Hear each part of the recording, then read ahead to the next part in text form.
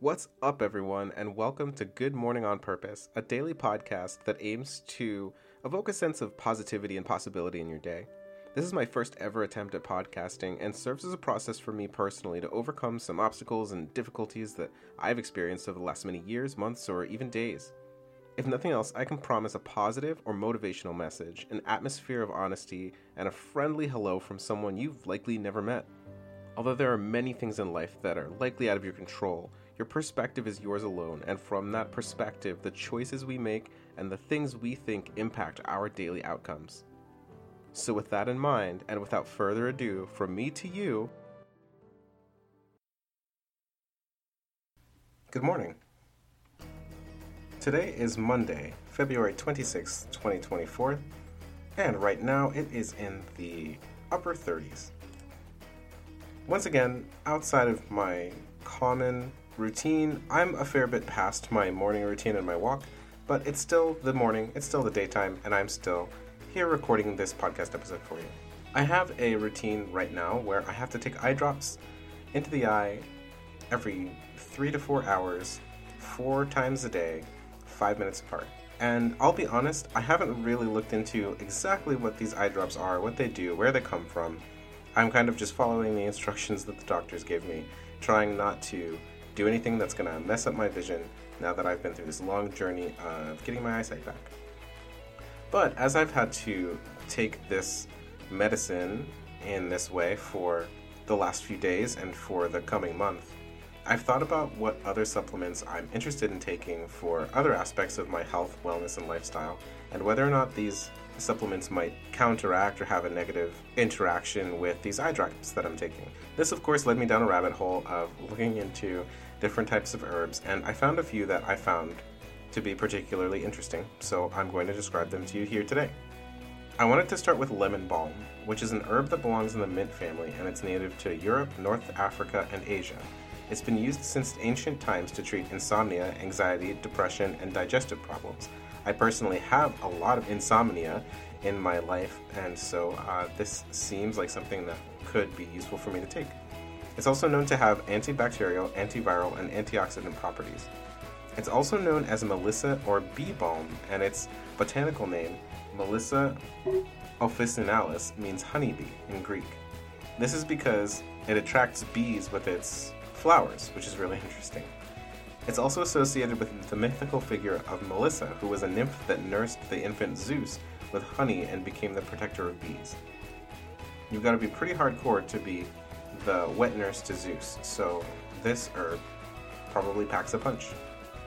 Lemon balm is known to cause drowsiness, headache, or allergic reactions in some people, and it can also interact with sedatives, thyroid medications, and drugs that affect the liver, such as statins, acetaminophen, or antifungal drugs. The next one I found interesting was ginkgo. This is native to China, and it's one of the oldest living species of plants on Earth, which is wild.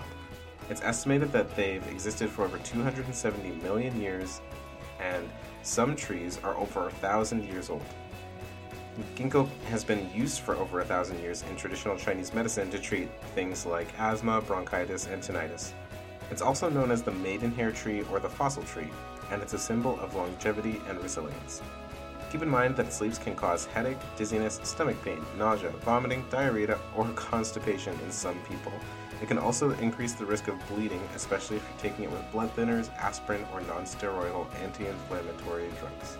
It may interact also with certain antidepressants, seizure medications, and diabetes drugs. The next two herbs are common in Ayurvedic medicine. Ayurveda is a system of holistic health that originated in India, I believe, and is based on the principle of balance among the body, mind, spirit, and environment. It uses natural therapies like diet, herbs, massage, yoga, and meditation to prevent and treat different illnesses and to promote well-being.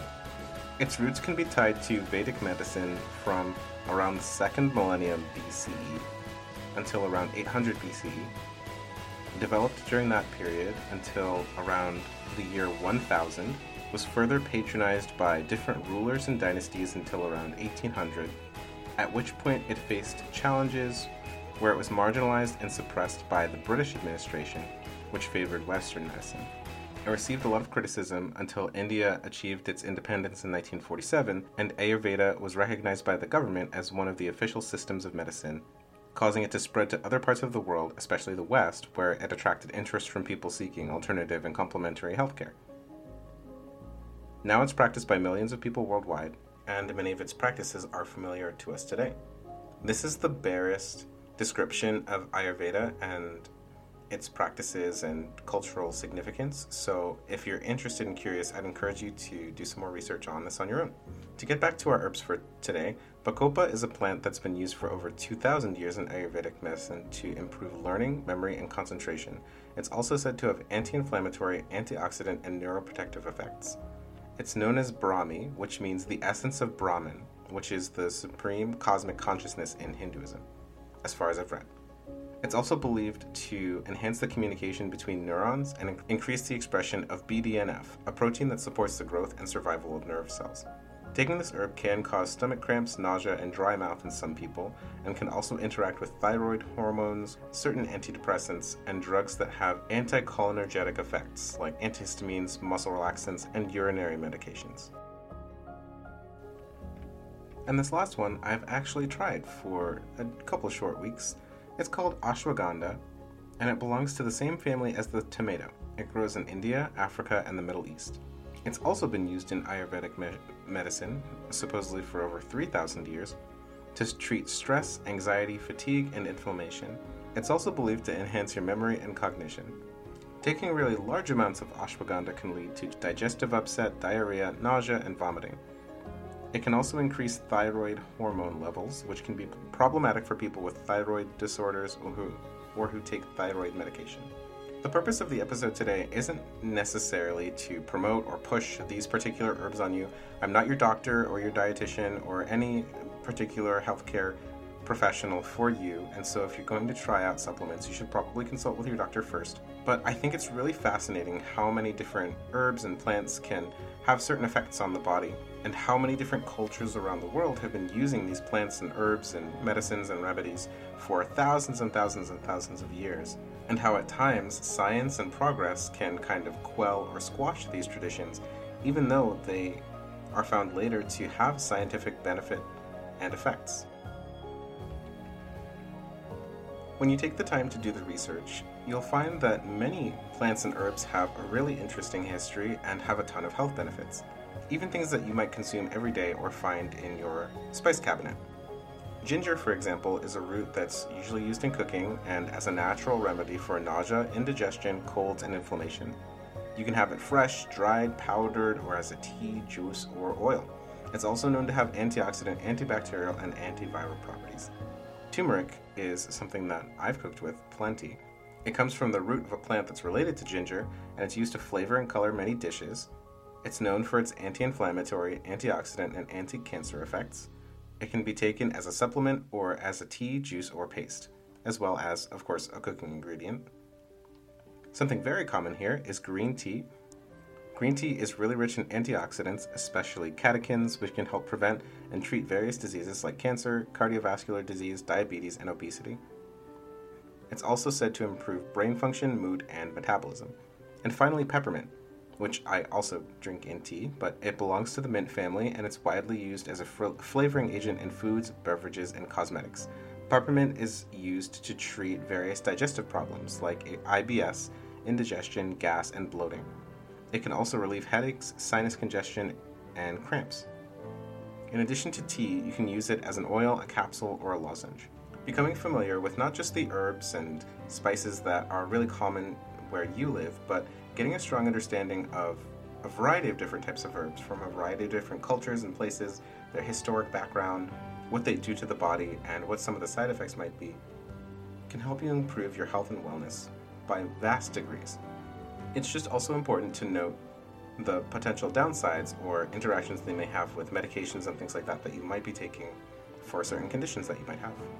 At this point, I've talked a bit about vitamins and minerals, macronutrients, and started to touch on herbs and spices. You can start to see how you can really add a huge amount of variety to your diet, to your food intake, to not just play with flavors and tastes, different foods from different cultures, but also to really strongly affect your health by learning about not just the basic foods that you can eat, but different herbs and spices and supplements that you can incorporate into your everyday. You can improve your mental and physical health and absolutely wake up looking forward to a good morning on purpose. The music today was by Scott Buckley, and you can find more information about the tracks that I used in the show notes. I'm excited to dive more into a variety of different topics that I've managed to find myself reading about, researching, watching videos for, and I find myself much more able to do this now that I've got two eyes that can see well. I'm pushing myself to do a little bit better every day. I appreciate you listening, and I hope to catch you in the next episode.